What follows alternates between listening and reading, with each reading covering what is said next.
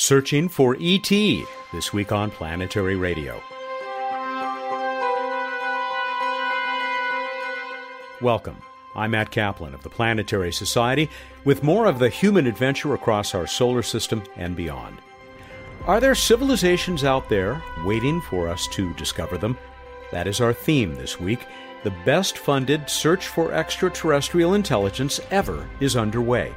It's run by former NASA Ames director Pete Worden, and he's our special guest. We'll have our usual fun with Bruce Betts as he brings us another What's Up segment and a space trivia contest with more cool prizes. We begin our SETI update with the Planetary Society's digital editor, Jason Davis. His latest blog post is a fine introduction to this search that has now been sweeping the heavens for nearly 60 years. Jason, I was able to read, I don't know if it was an early draft, but I got to read your terrific piece about SETI, which should now be available at planetary.org as part of your blog. It is excellent. I've already recommended it to several people. And what great timing, considering that we'll be talking to Pete Worden in a few moments, the head of the Breakthrough Initiatives. Thanks, Matt. Really appreciate it. Appreciate the plug. Well, tell us about this. I mean, you very briefly trace the dramatic and exciting history of our search for extraterrestrial intelligence. Yeah, so the concept for this story was to kind of do a past, present, and future look at SETI. The past, as you mentioned, is kind of the most fascinating part, at least in terms of the Planetary Society, because we have been involved with SETI over the years, really since the organization's founding. Through projects like Serendip and SETI at Home. We were a founding sponsor on the little program that people can put on their computers to help process SETI data.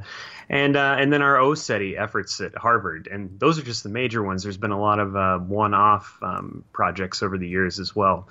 This was a long time coming. It took a few months of research and interviews to put all this together. But yeah, I'm pretty happy with the result. And it also takes a look at some of the future technologies that are coming on the horizon. Mention some of the people that you talked to for this piece. Of course, Pete Worden is in there, but some other major SETI celebrities. Probably the biggest one was Jill Tarter. Listeners probably know she is the inspiration for the Ellie Arroway figure in Contact, the novel by Carl Sagan, and later the movie played by Jodie Foster in the movie. She was great to talk to. You know, a lot of these people have been in the field for a long time, and they've made an entire career out of it. And she is one of them, and she's still involved today. So she just had a lot of great insight, great stories. We tried to pick some great quotes from her out that we used throughout the story. Also talked to some folks at UC Berkeley. There's like Dan Wertheimer, who's been involved with the Planetary Society's SETI connections. Paul Horowitz at Harvard. So these are all names that, if people have been around the Planetary Society for a while, these are kind of heavy hitters that have been in the field for a while. So, it was a lot of great interviews. And all people, I'm proud to say, who've been on Planetary Radio, some of my favorite guests, and certainly one of my favorite topics. And if you want to get a quick primer on SETI, the search for extraterrestrial intelligence, like I said, it's there in Jason's blog at planetary.org. Thank you, Jason. Yeah, thanks, Matt. Jason Davis is digital editor for the Planetary Society, also our embedded reporter for the Light Sail Project. More about that from him very soon as well.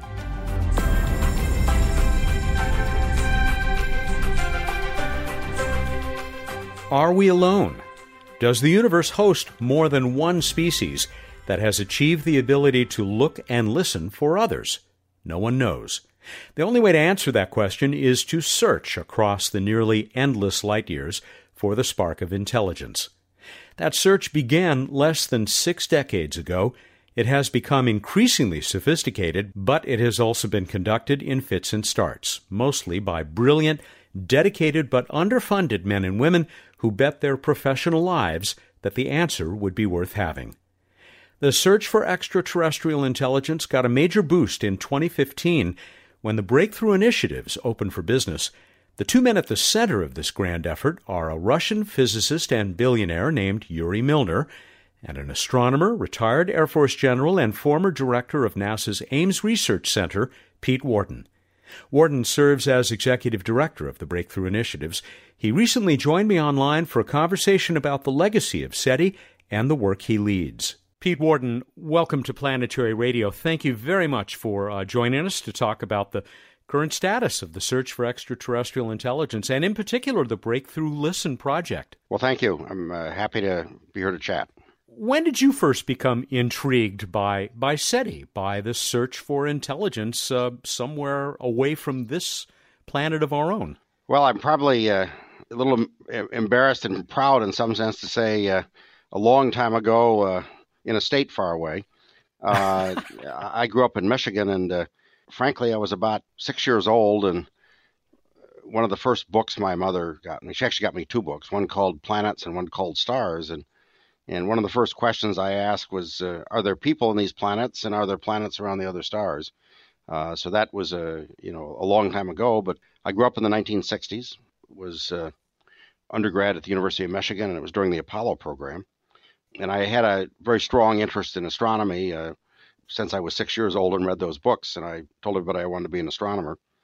But when I graduated from Michigan in 1971, one of the local newspapers did a little article on me. I guess it was a short news day, but I had forgotten about that. But about a month ago, I was home. My father, who's 96, still lives in the house I grew up in, and he pulled out this yellowed kind of scrapbook his parents have, and he said, "You remember this article?" And I did what he reminded me, but it started out, it said, this young man thinks our future lies in space, and he has a very strong interest in space, and he actually believes that in his lifetime we're going to be building probes to the nearest stars. And so my dad smiled, and he said, well, at least you're consistent. So so the whole question of life in the universe was, and it's really the key questions that we're working now, but there's three of them. The first question is there any life elsewhere? And then if there is, and maybe this is the most important one for your listeners today, is there intelligent life elsewhere? And of course, the third one, which is related to the other two, is it possible to send probes and maybe even life between stars? So those are the key questions of the breakthrough initiatives, and they're all interrelated. Some years after you got excited about all of this, a fellow in what was still the Soviet Union developed the same enthusiasm. Can you tell us about Yuri Milner and his vision? Well, Yuri is one of the most incredible people I've ever met. He was studying for his PhD in theoretical physics at Moscow State University when the Soviet Union crumbled. He actually was born a few months after Yuri Gagarin's historic flight, and so he, like myself, grew up as kind of a space guy and very interested in this. Of course, Yuri then went into investment and did very, very well. He was I think one of the first Russian paid students that went to Wharton Business School, became very successful, but he's never lost his primary interest in these big questions, particularly life in the universe. And I met Yuri about 7 years ago. I was the director of the NASA Ames Research Center, and my chief of staff came in and said, you'll never believe who's here to see you. And I said, well, pray tell, who is it? She said, well, it's Vanity Fair. And I said, well, I doubt if they're here to see my, fine clothes as a NASA employee or lovely couture. They came in and they said, well, there was this entrepreneur, Yuri Milner, that had started a new prize called the Breakthrough Prize. And in that case, the first one was the Breakthrough Prize in Fundamental Physics, which was the world's largest prize in science. It was $3 million. It's almost three times the size of some Swedish prize we won't mention. But they wanted to hold the ceremony at the Ames Research Center campus to have really the only black tie affair in Silicon Valley, and they've certainly done things up right. One of the nice things about getting invited to it is I got to meet the sponsors, and particularly Yuri Milner. Over the following few years, I met with him a few times and discovered that he had these exact same interests that I did. A little over 2.5 years ago, he told me about his dream to start not just honoring scientists with big prizes, but actually doing some real research work on these three fundamental questions. And it didn't take me long to say, "Hey, I really love this. Can I work with you?" He invited me to come and lead these programs. That was about 2.5 years ago, in early 2015, and haven't looked back since. I mean, I love NASA. It was the greatest job I ever had until this one. A big change, too, I'm sure, in terms of culture. Regular listeners to this show know that we've talked about Breakthrough Listen, one of the projects within the Breakthrough Initiatives in the past, with Ann Druyan, the widow of Carl Sagan, and Karen O'Neill, the head of the Green Bank Observatory. I'm going to come back to Breakthrough Listen, and that'll be mostly what we talk about. We've also talked to Phil Lubin at UC Santa Barbara and others about the portion of the Breakthrough Initiatives called Starshot, Breakthrough Starshot. We'll talk about that more in the future as well. But can you give us a quick update? Where is that effort to begin building the ladder that might get, if not humans, at least our robotic representatives out to other stars? Well, as I noted, I've had a strong interest in interstellar flight ever since I was a kid. Yuri did as well. So when we started our initiatives, and Breakthrough Listen was the first one we did, one of the key additional questions was traveling between stars. He asked us to put together a study plan to see, can we find any way to go between stars.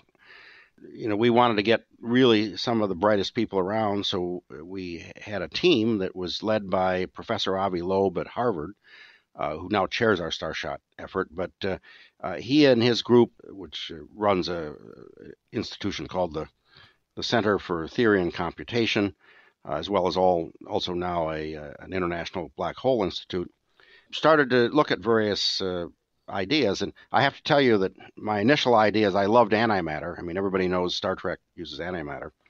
But he started looking into that and said, well, it's a great idea if it wasn't the fact that we can't make much antimatter. We're about 10 to the 15th off from enough antimatter. So we started looking at some of the more practical ideas. And about that time, Professor Phil Lubin from UC Santa Barbara had published his papers that was under the sponsorship of the NASA Institute for Advanced Concepts, which talked about using the concept that Robert Forward had developed in the 1960s initially of a light sail using a laser to drive it. Lubin's paper made the point that, well, it looked kind of impossible in the 60s, but our ability to build ever more powerful lasers and focus them, at the same time make ever smaller satellites, was to the point where we think in the next few decades, a laser light-driven nanocraft, some Graham-class spacecraft using a light sail, could actually get us to 20% the speed of light. We looked at that very carefully, spent several months in detailed analysis, set up an advisory panel, and it looked pretty promising. So Yuri Milner committed $100 million over the next 5 to 7 years to do the preliminary research on 3 key questions. The first one is, can you build a laser powerful enough and affordable? This is a big thing. And affordable, we mean something that cost like the Large Hadron Collider or the James Webb Space Telescope, sort of order $10 billion. And can we build so that was the key question, was a laser. Can you build a light sail that can take that much power? I mean, it's a 50 gigawatt beam. And the third question is, can you communicate back from the nearest star, Alpha Centauri? Just a few weeks ago, we had an industry day, and we're releasing our request for proposal for the laser device. In a few weeks, we'll do the same with the light sail, and in a few months, the communications effort. So over the next few years, we're going to be doing the research, and we're going to kick off these studies and with research institutes around the world and put it on contract soon. So that's going along pretty well. Everything works well in the next 5 to 7 years when we'll look at building a prototype. That'd probably take another 10 years. If that works, then we would move on to a full-scale system. Of course, the level of funds needed for that, as I mentioned, is of order $10 billion. That would be outside what the private sector could do. It would probably be a public-private partnership. So it's started, and we're pretty excited about it. It is a wonderfully exciting, even inspiring, pathbreaker, I guess, pathfinder. And we'll put up links. It's a breakthrough to use the Well put. We'll put up a link to at least one of the conversations we've had with Phil Lubin on this show on this week's show page that people can find at planetary.org/radio. Back to Breakthrough Listen, though, the sister project to Breakthrough Starshot. As I said, we've talked with Ann Druyan about it, and as you know, she is extremely enthusiastic. Significantly as well, Karen O'Neill, I mentioned the director of the Green Bank Observatory, who has given you or given the Breakthrough Initiatives credit for keeping that wonderful radio astronomy facility operating, because it is now doing about a quarter of its time is devoted to listening for extraterrestrial intelligence? Exactly. About 20% of the time on that telescope, plus 25% of the time on one of its sister telescopes in Australia, the Parkes Radio Telescope. And we have some other efforts ongoing to look at for optical signals, laser signals, which in light of our Starshot effort is probably pretty significant. We're bringing other partners on board. We hope very soon to add the world's largest telescopes. We've signed an agreement with the Chinese on their new 500-meter telescope. This is the world's largest radio telescope, to see if we can do SETI research on that. So it's really caught fire with the world scientific community. That's Pete Worden, Executive Director of the Breakthrough Initiatives, including the Breakthrough Listen project. We'll talk more after the break. This is Planetary Radio. Where did we come from? Are we alone in the cosmos? These are the questions at the core of our existence. And the secrets of the universe are out there, waiting to be discovered. But to find them, we have to go into space. We have to explore. This endeavor unites us. Space exploration truly brings out the best in us, encouraging people from all walks of life to work together to achieve a common goal, to know the cosmos and our place within it. This is why the Planetary Society exists. Our mission is to give you the power to advance space science and exploration. With your support, we sponsor innovative space technologies, inspire curious minds, and advocate for our future in space. We are the Planetary Society. Join us. Welcome back to Planetary Radio. I'm Matt Kaplan. I believe the search for extraterrestrial intelligence is one of the noblest of human endeavors. That nobility will not be reduced if it never discovers neighbors in the Milky Way or beyond. Simply attempting to answer the question, are we alone, is enough for me. But SETI is also advancing our technology. It has taught us how non-scientists can conduct illuminating citizen science, and it forces us to think beyond our pale blue dot. Pete Worden apparently agrees. He has added to a long and distinguished career his leadership of the Breakthrough Initiatives. They include the Breakthrough Listen effort that is investing $100 million in answering that most intriguing of questions. I also have read a little bit about possible collaboration with what will eventually, in the late 2020s, I think, become the world's largest radio telescope array, that square-kilometer array that will be established. Is it in South Africa or Australia? Well, there's several parts of it. This is a very exciting project. It will be the most comprehensive global effort. The high-frequency part, the sort of gigahertz class levels, will be in South Africa. The first section of that, called Meerkat, is about to be completed, and we're in discussions with the South Africans on using that. We're also in discussions with the team that are expanding that to eventually be 2,000 radio dishes that will have the equivalent gathering power of a single kilometer square telescope. The other part of that is a low frequency array, which is being built in Australia. So it's the two pieces of it that are ongoing are the low frequency and what's called mid frequency efforts, and we're in discussion with all of those folks to work with them. And it's those so-called mid frequencies, right, where people have been looking in the past, where it was decided, back at the beginnings of SETI by people like Phil Morrison, that this would be the most likely place to look for ET saying hi. Exactly, and I think it was Professor Morrison that wrote the first paper that said the technology we had then in the late 50s, and the radio dishes we had there then could be seen at interstellar distances. Of course, they caught the attention of another really famous scientist who's also on our advisory board, Frank Drake, who soon started working with a young graduate student at the time, Carl Sagan. They started actually in the early 60s trying to see if they could see these signals. The frequencies that penetrate interstellar space the best, and of course interstellar space isn't empty, there's gas and dust in it, are these sort of high frequencies centered around 1.5 gigahertz. And so they started to do some analysis. I think when we started looking at this, it was, a lot of people said, well, they looked and they didn't see anything. In fact, they did the best they could, but with new technology, we want to look across much broader frequencies. We want to use new data handling algorithms to look for signals in noisy data. But maybe most important, we'd like to look at the million nearest stars. I mean, the most stars have been looked at today are a few thousand. But the million nearest stars takes us out about 1,000 light years.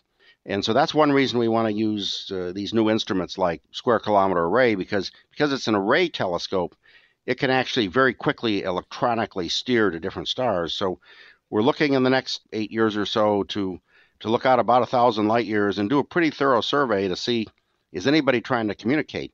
Now, of course, that's just the first part. The second part that we're very interested in is that what if they're not trying to communicate with us? Can we maybe overhear communications they're making for their own purposes, maybe between planets or even between star systems? For this, we really need to do kind of an all-sky look and we'd like to look both in optical frequencies to see if there are laser signals, because increasingly our civilization is using light rather than radio frequencies just because it's very efficient, but also do the same in radio. So the second part of this is to look for what's often called leakage. And of course, the standard description of leakage was, since the 1950s, we've been broadcasting I Love Lucy into interstellar space. And but, if you actually do a calculation, you say, could I hear I Love Lucy out in space if I had equipment like we do today? And the answer is, just now, with things like the Square Kilometer Array, could we hear an equivalent of I Love Gork from the Alpha Centauri system? That's something we're going to try to look at. And of course, the third thing to look for is, it may be that civilizations don't last very long. It would be a depressing thing, but maybe the reason we don't hear anybody trying to communicate with us or overhear their own communications is there aren't anybody nearby. So we're going to look to see if is there evidence of artifacts that maybe the civilization millions of years ago built something in their own star system that we can see a remnant of it, and indeed that's an effort we've also done something on. A few years ago, it was actually amateur astronomers that noticed that one of the Kepler stars, the stars they were looking for planets around, had these very strange light changes. Tend to be a series of them every 700 days or so. There wasn't a lot else weird about the star. It was a little hotter than the sun, a little bigger, but as far as we could tell, about the same age. One of the explanations for these activities was they were alien megastructure. That there are ideas that the science fiction people have written about building giant rings around the star, artificial structures, and was this one of them? That star was dubbed Tabby star, as the astronomer that really was leading a lot of that is Tabitha Boyajian at Yale University, Tabby. So we've been trying to look at those stars to see if we can get any evidence of sort of strange behavior. So those are the three things that we're really doing with the Breakthrough Listen program, and we're well underway, certainly on the first part of that. So if we go back to that question that Enrico Fermi so famously posed, where is everybody? It's a big universe. Should we be increasingly surprised that we haven't yet? I mean, yes, there was in the mid-'70s the WOW signal and a few other tantalizing bits of evidence since then, but nothing we could point to and say, yep, there's somebody out there and they live over there. Is that in any way surprising, considering the current status or state of our ability to listen and in the case of optical communication, to watch? Yes and no. You always hope when you look for something that you find it right away. And in fact, Frank Drake told us that when we asked him, did you ever see anything interesting? He said, well, actually, the first time they turned the telescope on, they They looked at, I think, the two of the nearest solar-type stars, Tau Ceti and Epsilon Eridani, and got signals from, I forgot which one of them, and got very excited, but it turned out that was, some terrestrial interference. We haven't really looked very hard, and it isn't because we didn't try, but our technology just now is getting good enough. I mentioned the million stars that takes you out about 1,000 light years, but you might say, well, why would somebody be trying to signal us? Every star in the galaxy, or most of them, have planets, and there's a lot of Earth-sized planets. There may be life everywhere. But why would you beam a signal at a particular star like our sun? Well, the first evidence that there was some sort of civilization here was probably 2,000 years ago or so, when the Earth's atmosphere began to show industrial pollutants, mostly due to the fact that the Romans burned down all the forest in Spain to smelt silver. So that says, well, that might have been the first signal. And there were other maybe signals you would see in the atmosphere of some sort of industrial activity. Those signals would be visible thousands of light years into space, but you say that a civilization was watching our planet. That's 2,000 years ago. The signal went out 1,000 years, and they decided to send a beacon.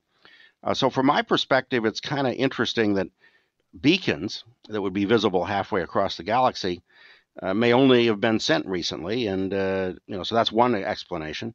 The second one really is that when we looked at what we needed to do, we discovered that past efforts have only been in very narrow frequencies, not a very complete sample of stars. So with our current technology, we can look over 8 or 10 gigahertz of spectrum with very high resolution that allows us to begin to pick out these signals.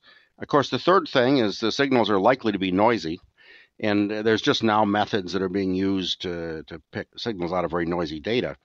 So the first question is just looking for a beacon that's what we're going to try to do. The second one is on the leakage question. As I noted, that we're just now getting the level of technology where we could see signals from very nearby. I think we really need to do a comprehensive look for transient signals that weren't intended for us. And one of the most interesting ones to us is if one of these alien civilizations was doing what we're doing in Starshot, and they're using lasers or other directed energy, maybe microwaves, to push spaceships around, not only in their own solar system, but to nearby stars. We did a calculation a few years ago as how visible would say if we build a laser like we're going to do for Starshot, how far away would you be able to see that? And it turns out you'd be able to see that across the universe. All of this makes me more excited and admire all the more the work that you and Yuri Milner and the other members of the Breakthrough Listen team are doing. But I do wonder, as you look back at the mid-1990s when the United States withdrew government support for SETI, that's when Jill Charter, I know she says that's when SETI became a four-letter word to Congress and NASA.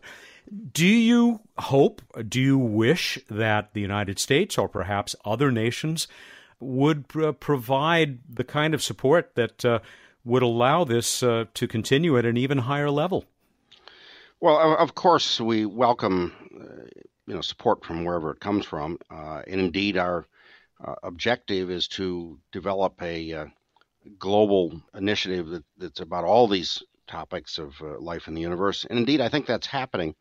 One of the interesting things is that, of course, the hardware that we're using, things like the Green Bank telescope, the Square Kilometer Array, the Chinese Fast Telescope, and others, were developed at great cost by these governments. I think we're already seeing a cooperation in the fact that they welcome us to work closely with them on the SETI question. So I think this question of life in the universe is beginning to really catch fire, and they get the kind of support from governments that we expect. That may eventually include, direct support in something called SETI, but I certainly want to make the point that it's already a very, very successful public-private partnership. We could not have afforded to build telescopes like the Green Bank telescope. It's really wonderful that we can use things that the publics around the world have paid for.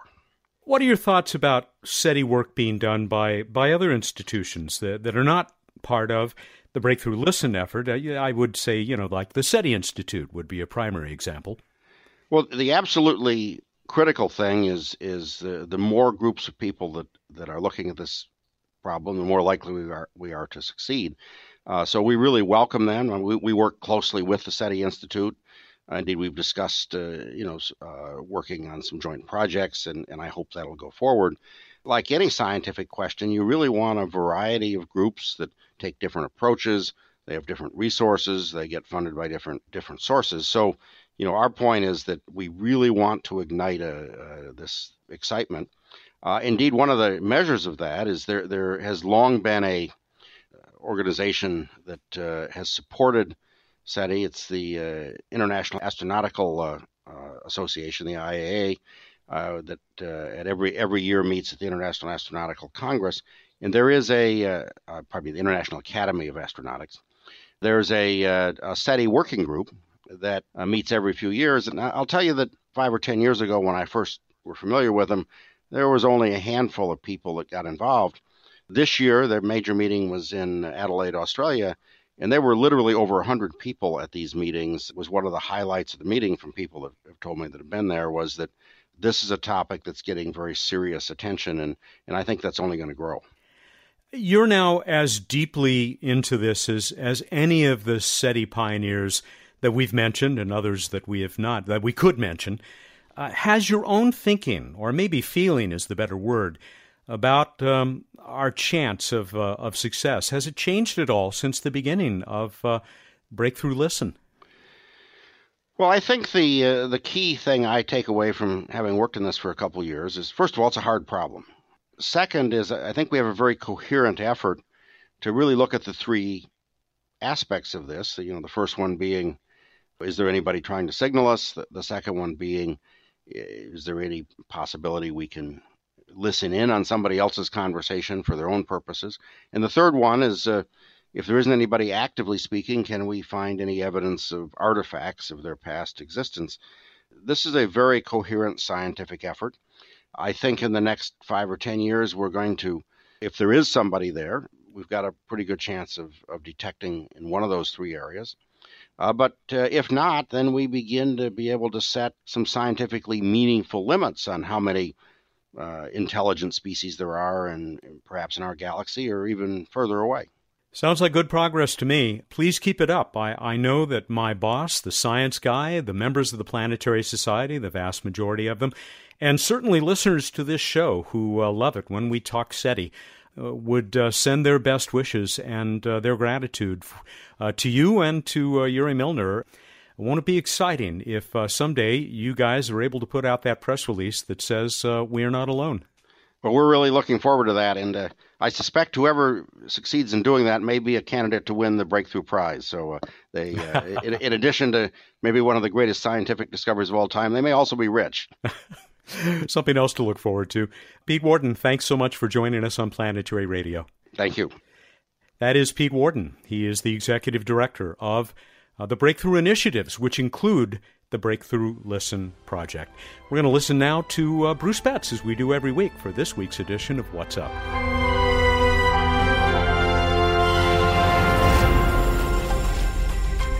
Time for What's Up on Planetary Radio. Bruce Betts, he's the Director of Science and Technology for the Society, and he has rejoined us to tell us about the night sky, and we've got a bunch of other fun stuff that we can go through this time around. Welcome back. Lay it on us. Got Venus still in the pre-dawn east, looking super bright. Mars to its upper right, looking a lot dimmer, but reddish. Saturn hanging out in the evening southwest. That's what's going on in the sky, at least planet-wise. We move on to This Week in Space History. I know a NASA toy that you enjoyed. It's the 50th anniversary of the last glide test of the Enterprise space shuttle. Yes, I believe I was there and was right up against the Enterprise, got to touch it at the first landing of Columbia, the first actual spaceflight of one of the shuttles. I have a wonderful photo of that. Maybe I'll share it. I'll have to scan it first, because that was pre-digital photography, of course. We can just paste it to your forehead and then take a picture of you. Yeah, maybe I'll paste it to a T-shirt. There you go. You ready? I'm ready. Random space fact. I won't tell anyone if you don't. We're talking about quiet things. It's gravitational waves in Random Space Fact. Of course, big announcements of gravitational waves being tied to light coming from colliding neutron stars. Well, detecting gravitational waves from space requires amazing engineering. LIGO, the Laser Interferometer Gravitational Wave Observatory, is designed to detect a change in distance between its mirrors of 1/10,000th the width of a proton. This is equivalent to measuring the distance to the nearest star to an accuracy smaller than the width of a human hair. Wow. Bill used that same figure, the 10,000th of a proton, the width of a proton last week, but he did not add that wonderful analogy that you are so good at. I wanted to kick it up a notch. And you did. All right, I got it from the LIGO website. Credit where credit is due. We can go on. I asked you, we were playing Where in the Solar System? And I asked you, on what body can you find a 92-kilometer diameter crater named Murray, after Bruce C. Murray, the one of the founders of the Planetary Society, my PhD thesis advisor. How'd we do, Matt? This was fun. It backed off some from last week, but I mean, that was really an outstanding response. I do have a couple to give you sort of a pre-answer responses here. One from Sarah Bandel in Vancouver, British Columbia. She says, "Let me be the first to say it's high time another Bruce gets something extraterrestrial named after him." Please tell me she means me. I'm pretty sure. I couldn't pass this up, even though I've heard the joke before. Craig Baylog, who is in Woodbridge, New Jersey, he says, "This question reminded me of a joke. Grasshopper walks into a bar, asks for a beer. Bartender says, 'You know, there's a drink named after you.' The grasshopper replies, 'There's a drink named Murray?'" You're probably ready for our winner. It's Ashley Collette. This is her first time answering a trivia question, and her correct answer, I believe it's correct, was pulled up by random.org. She loves the podcast, and she says that 92-kilometer diameter crater is named Murray is on Mars. That is correct. Quite appropriate, since Bruce spent a good portion of his research career studying Mars. Well, congratulations. You are going to get the Chop Shop designed Planetary Society t-shirt, a 200-point iTelescope.net account, and that really pretty mounted print from an original painting of Neil Armstrong. Not Apollo 11, but his Gemini 8 space helmet is what he's wearing in this one. Comes to us from space artist Simon Kragar. SimonKragar.com is his website, and you can see this work and lots of other stuff in the gallery that he has there. It is fine work. So once again, congratulations.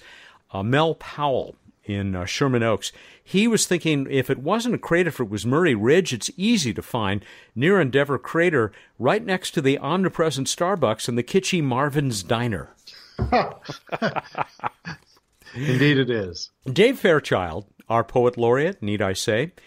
Murray Crater can be found northwest of Hellas Plains, near to Lambert Crater, where it never, ever rains. Another place on Mars that is a Murray franchisee is Murray Ridge, a spot explored by Opportunity.